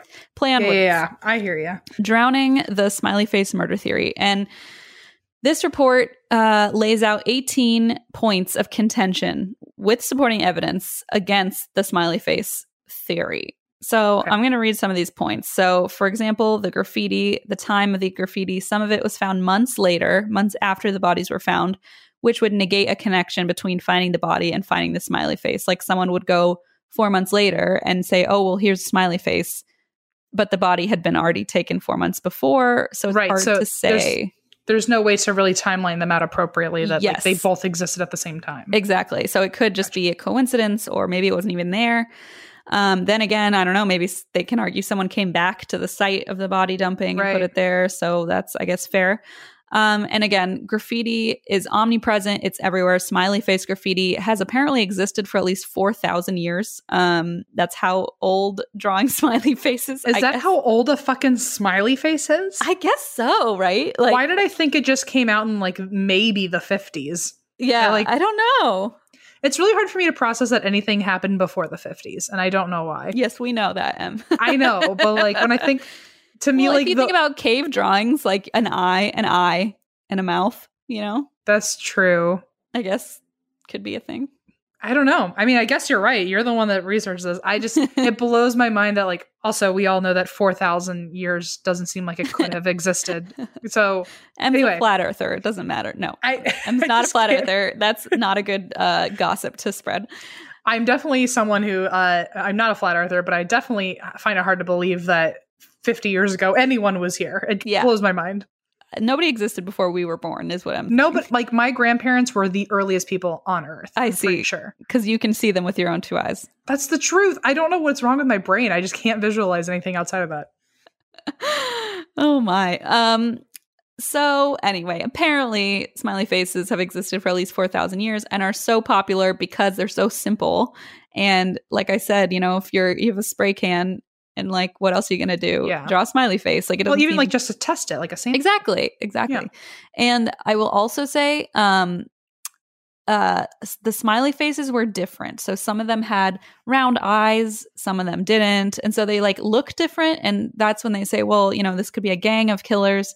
But to me, it also kind of points out like these are still very different symbols, you know. That's definitely an argument towards it not. Yeah. Because I mean, if you're just going off of any goddamn smiley face that you see, then like you might as well go off of anything that's blue or like exactly. Like, who's to say? Yeah, okay. It feels like you're like looking for connections or a pattern. Right. So none of those smiley faces remotely matched each other. And then the word Sinsiniwa was considered a red herring. It's a relatively common term in the Midwest. It's in the names of schools, towns, businesses, roads, bridges, and a river. And so it's not that odd that it would have found its way into graffiti. Right. And like I said, that one body was found in the Sinsiniwa River, which was a strange connection. But at the same time, like the fact that the word was found in a totally different place in the Midwest, where this is a relatively common term, it's not like that strange. In Virginia, like I see tags all the time of RVA, which is Richmond. Right. And so like if someone died in Richmond next to a wall that's covered in RVAs, yeah, like, it wouldn't be that wild. Yes, every wall exactly. has that. So exactly. So that's another one where it's like, I guess and now it seems like, you know, you're just adding more symbols. Like there wasn't a smiley face, but there was the word Sinsiniwa. So it's a little bit like, well, which one is it? And then proximity. So there was no established distance between where the bodies were found or entered into the water and the location of the smiley faces. So like I said, some were like really far away and they just kind of happened to explore around and find it like down the river. So it's not like wherever they were found, it was next to the body. A lot of times they were pretty distant. And then evidence of victim trauma. So the vast majority of victims had little or no bodily trauma. And they said, you know, all of these people were murdered and potentially tortured. And this basically the evidence of the bodies, most of them don't show any evidence except for those 2 homicides. Don't really show any evidence that these bodies were tortured or held for a long time or anything of that nature. And then there's homicidal drownings, which are extremely rare. So apparently drowning someone to murder them only accounts for 0.2% of all U.S. homicides. Really? And yeah, but I think that's because like it's so much easier to like shoot someone or strangle or stab them than it is to like hold them underwater in a body of water where you're not going to be seen. You know what I mean? And that's specifically homicidal drownings, not accidental. Homicidal, not accidental. Okay. Exactly. Which is why it's got to be really hard to hold a whole human being down. I think so, especially one of these like quote unquote strapping young men. You know, like these athletic guys. So that's another point is that they were saying, you know, it's much more statistically likely that they drowned accidentally. In 21 years studied, only 117 homicidal drownings occurred among people in the college age range 18 to 24. And the idea that water washes away evidence is actually a myth. So when correctly, which I didn't know at all, I really thought that water would get rid of a lot of... I guess that makes sense. If you like wash your hands from having like blood all over them, like you could still see it under the UV light after you wash your hands. That's true. Yeah, exactly. And like from what I heard too is that you can still test the body alcohol content of a body even if it's been in the water, because as long as the blood is still there, it'll still tell you the amount of alcohol. And a lot of that's how they were able to kind of figure out that these people were all drunk when they had drowned. Right. And so that's another kind of, or when they had died at least. And so that's another kind of like alarming fact that I wouldn't have thought you could get after a body was in the water for that long.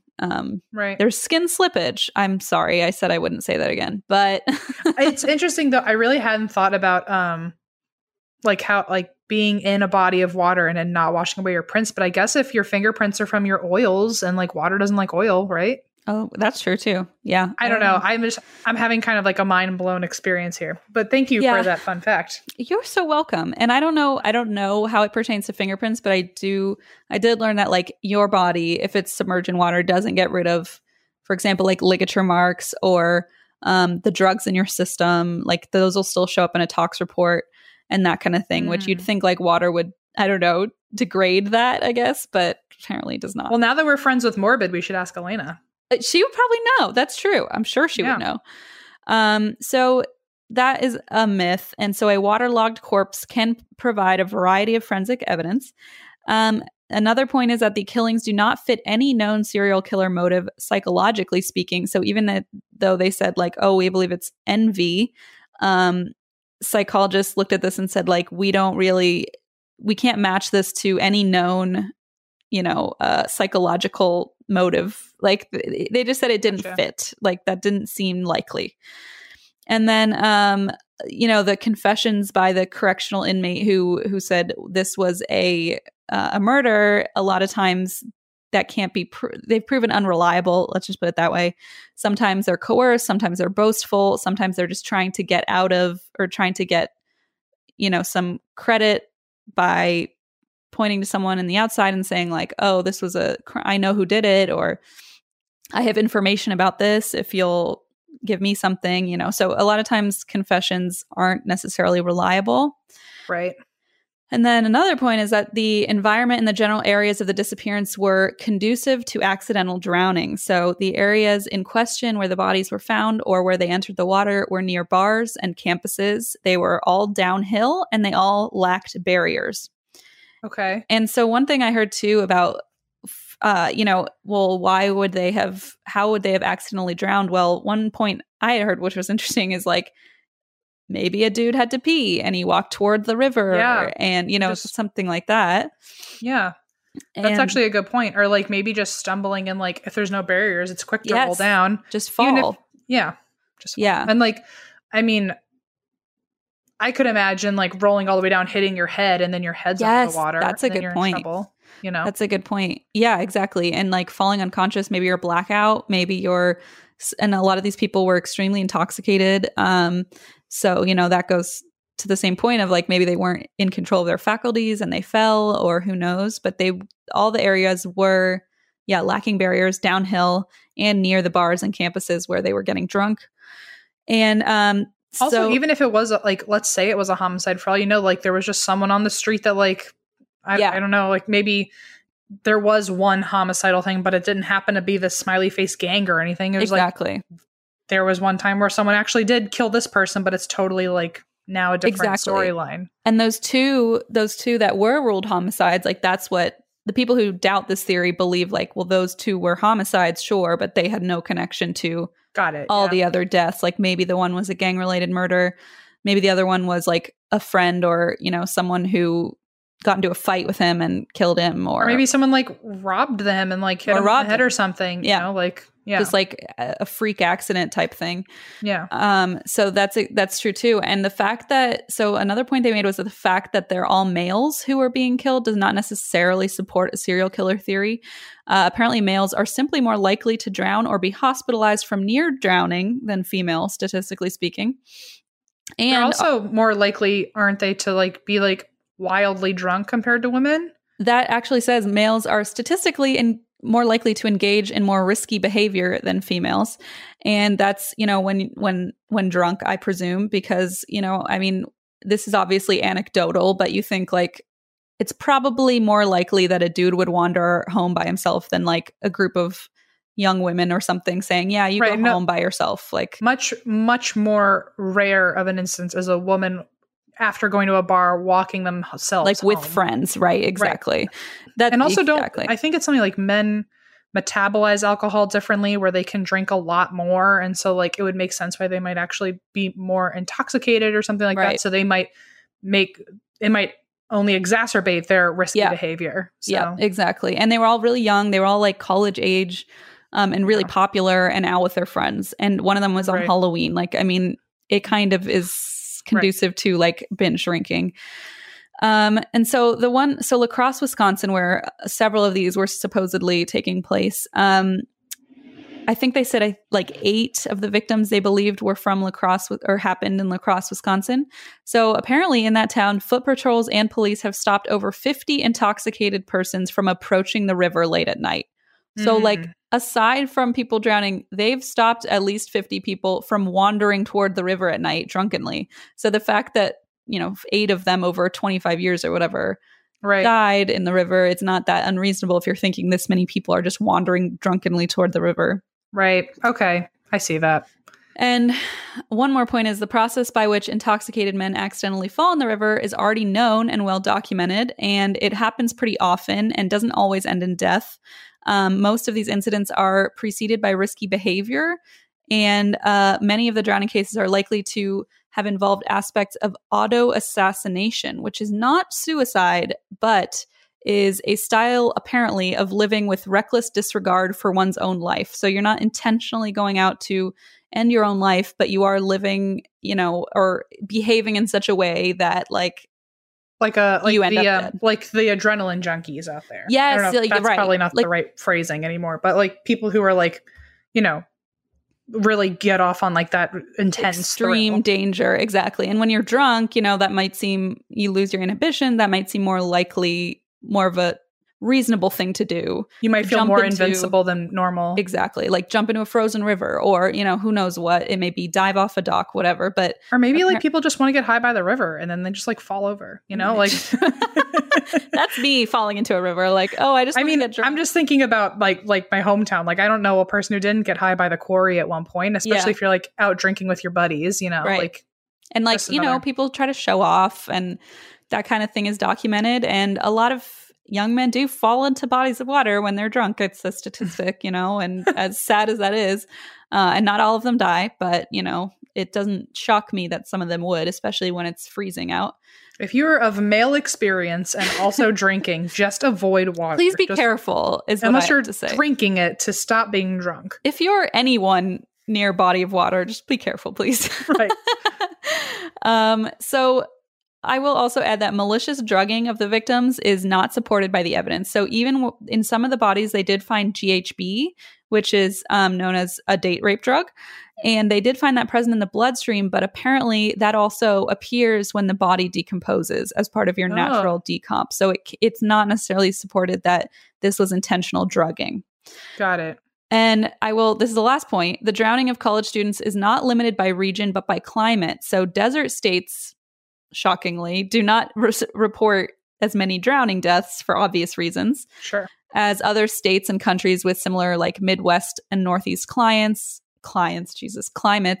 where there are bodies of water where, it's freezing cold out, that kind of thing. The investigators back to them who are proponents of this theory, they dismissed the entire report and they continued on their search for the smiley face killer, believing that they would find more evidence to support their theory. And so by 2014, Peel, who was she was the investigative reporter, as well as some of the parents of the victims, started to kind of move away from Gannon, Duarte, and Gilbertson. They were distancing themselves. Gotcha. And according to interviews in 2015 with Peel and parents, some of the parents of the victims, by a critic named Ruben Rosario, he was a critic of the smiley face theory, they told the interviewer that Gannon was an opportunist who, at least on one occasion, tried to charge producers for TV interviews with the parents of the victims. What? And they had no idea they were being exploited for monetary gain. And so he was trying to make money, allegedly, off of these interviews. And so that was another thing that's iffy. Right. Not a good sign. Not a good look. Not a good look, exactly. In 2015, Peel, she no longer subscribed to this theory at all. However, she does believe that some of the accidental drownings were erroneously classified as accidental. And she started helping parents lobby police to reclassify the cases for investigation and try to look at the cases again and say, I really don't think my son drowned by accident. I believe this was a homicide. So she was helping, although she didn't believe in the smiley face theory anymore, she was starting to help parents kind of talk to police and reopen some of these cases. Okay. And then last year in 2019, Oxygen produced a 6-part series called Smiley Face Killers, The Hunt for Justice. And this highlighted 6 of the cases that Gannon, Duarte, and Gilbertson believed were associated with the Smiley Face Killer gang. And at the conclusion of the series, one of the 6 cases had actually been reclassified as a homicide and is now under investigation. So who knows? There's another one that's now considered a murder as well. Yeah. Right. There's hope, right. In the worst way possible. Yeah. So the current theory, I'm just going to tell you what they now believe. Gannon, Duarte, and Gilbertson all believe that across the Midwest and Northeast, predominantly in college towns, cells of connected serial killers abduct college-aged young men, hold them for a period of time, and then murder them. The first victim was discovered in 1997, and potential victims have been discovered as recently as 2019, so they believe this is ongoing. They believe the victims are usually leaving a bar or a party alone, are more inebriated than normal, and perhaps have been drugged with GHB. They believe the victims are held captive, and even tortured for a while, perhaps driven around in a van, then killed and dumped in a body of water. And they are always found washed up on shores of rivers, creeks, ponds, and lakes. And they are discovered deceased after a period of missing that doesn't support the lack of decomp. So one of their things they point to is that a lot of times when the bodies are found, they're like, this is not the decomp of someone who's been in the water for 2 months or whatever it may be, or a month. They say like, this body clearly wasn't dead for 2 months. This person died like a week ago. So that's kind of one of those iffy things that people disagree on, but that they point to is like the decomp does not add up timeline wise as to when these people went missing. So that's kind of interesting too, where I'm like, that is kind of weird that like a body would not show a month of decomp. Right. I don't know. I can't figure that one out. Also, they believe the killers seem to strike almost exclusively in winter months, and they often leave a smiley face graffiti near where the bodies have entered the water. They also believe that some of the symbols are also associated with the smiley face killer. And police and investigators, they think, overlook clues, and medical examiners erroneously label cause of death as accidental drowning when it's actually a homicide. And they believe there are potentially 335 victims of this sophisticated network of serial killers. Wow. So that's what they stand by right now as it stands today.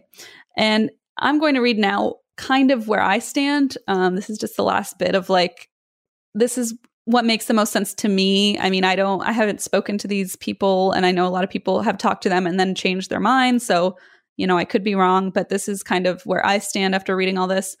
So the smiley face murder theory leaves a lot of questions unanswered. It contains a lot of inconsistencies. And it is true that the investigations of Gannon, Duarte, and Gilbertson did lead to reassessment a lot of these cases that ended up actually being homicides. So they did do a lot of good in that way, in that they weren't all accidental, like they said. It is unlikely to me that a like sinister operation of murder gang is going on for decades, and we just can't solve it or find the people involved. Right. But it is likely that due to human error or other nuances that some of these deaths were not properly investigated by police or medical examiners, whether that's inadvertent or not. You know, some of these have been flipped after a lot of pressure to become homicides. So I think, you know, maybe some of these cases weren't closely looked at. Some of the 335 deaths could have also been the result of suicide or murder, though they, in my opinion, would probably be more likely, like what you said, like a one-off or maybe a personal relationship with a killer rather than like a sinister gang or just a freak accident type thing. More than a few victims were in bar fights the night of their disappearances. So that's another little tidbit. And at least one victim told his uncle in the days prior to his disappearance that he wanted to go to Florida to get away and start his life over. So even that is a little bit iffy and points to something other than, you know, a big murder gang. Yeah. However, statistically, the vast majority were probably young men who had too much to drink, stumbled into the water, like apparently men tend to do, between parties and or bars or on their way home.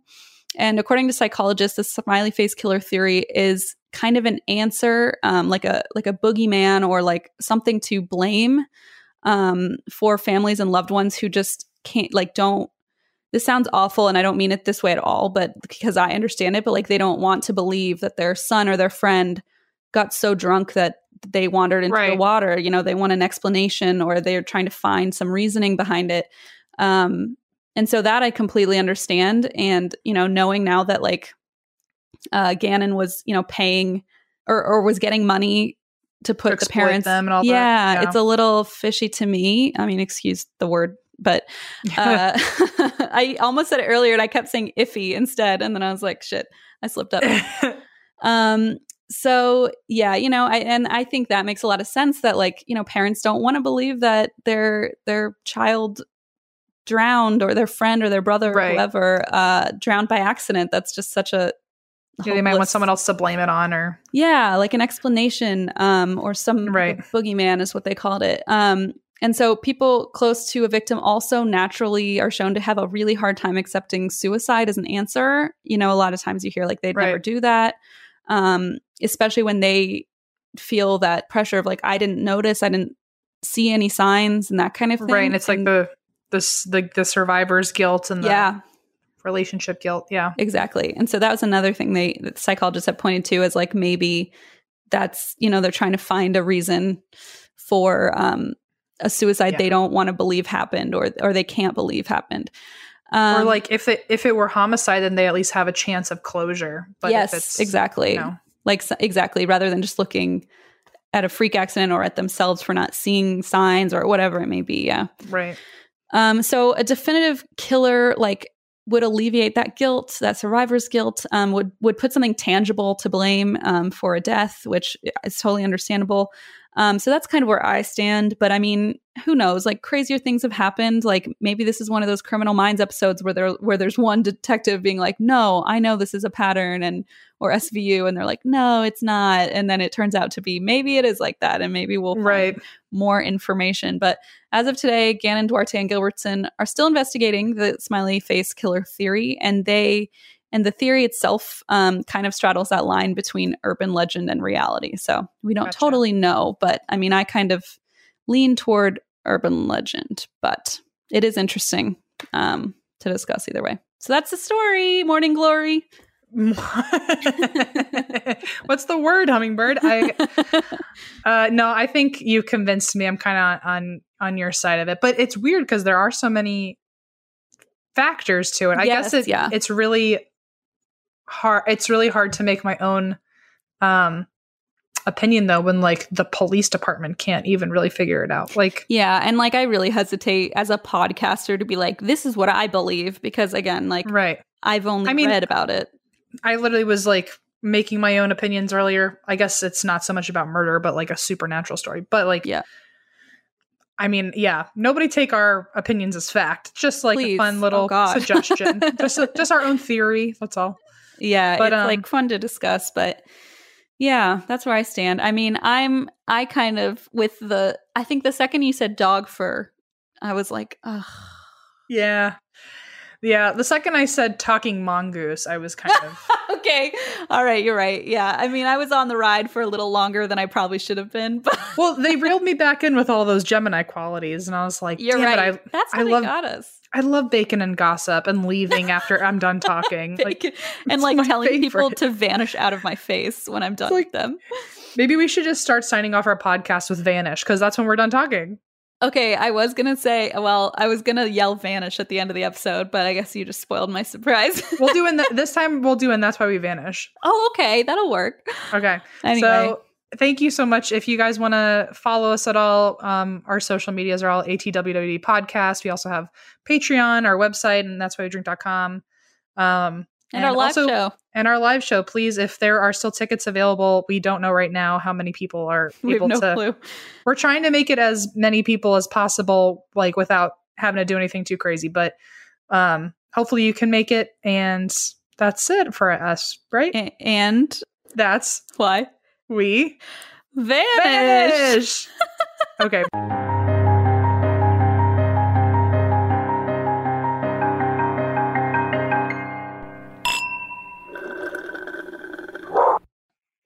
What was I going to do? Oh, right. Order wine.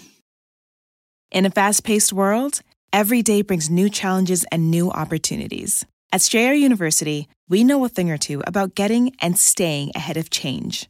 For over 130 years, we've been providing students like you with innovative tools and customized support, so you can find your way forward and always keep striving. Visit strayer.edu to learn more. Strayer University is certified to operate in Virginia by Chev and has many campuses, including at 2121 15th Street North in Arlington, Virginia.